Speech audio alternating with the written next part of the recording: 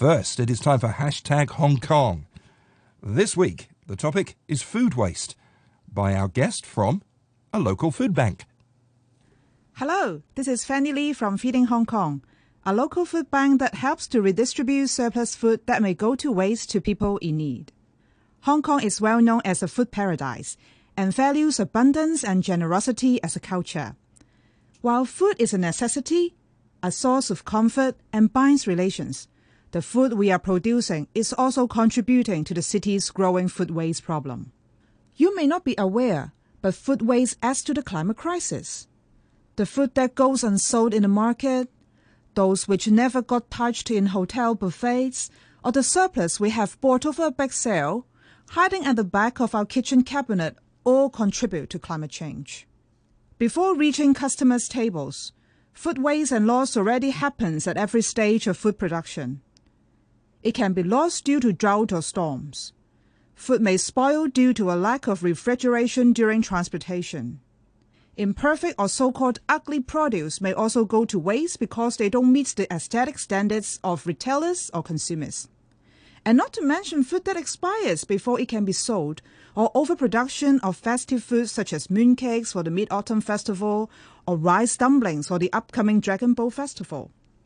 In Hong Kong alone, over 3,400 tons of food are wasted every day. That's a shocking amount, equivalent to the weight of 240 double-decker buses. If we could prevent this food waste, we could provide 8 million meals to people in need. When food goes to waste, it doesn't just harm our wallets, it also harms the environment.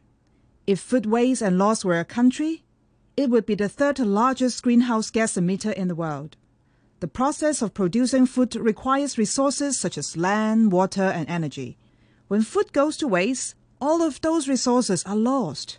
What's more, when food ends up in landfills, it emits methane, a greenhouse gas that is more harmful to the climate than carbon dioxide.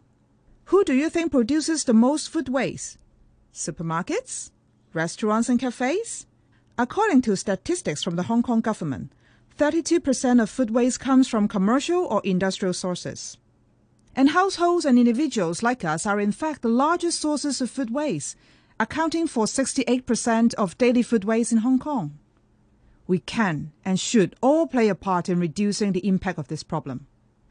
First of all, confusion over whether food is safe to eat is a factor leading to food waste, and understanding the difference between use-by dates and best-before dates can help. A use-by date is typically found on perishable foods that could be harmful if consumed after that date. After the use-by date has passed, it's not safe to consume the food. On the other hand, a best-before date is typically found on non-perishable foods such as canned goods, snacks, and dry goods. This date indicates that the food is at its best quality before that date, but it's still safe to consume after the date has passed. The food may not be as fresh or flavorful after the best before date, but it's still edible and safe to consume. So next time, you do not have to throw away food that has passed its best before dates.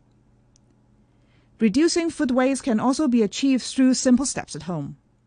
Starting with taking an inventory of what's in your fridge and pantry can help you identify what needs to be consumed first. Creating a meal plan based on what you already have and what needs to be used up can also help. Storing food appropriately can extend its shelf life.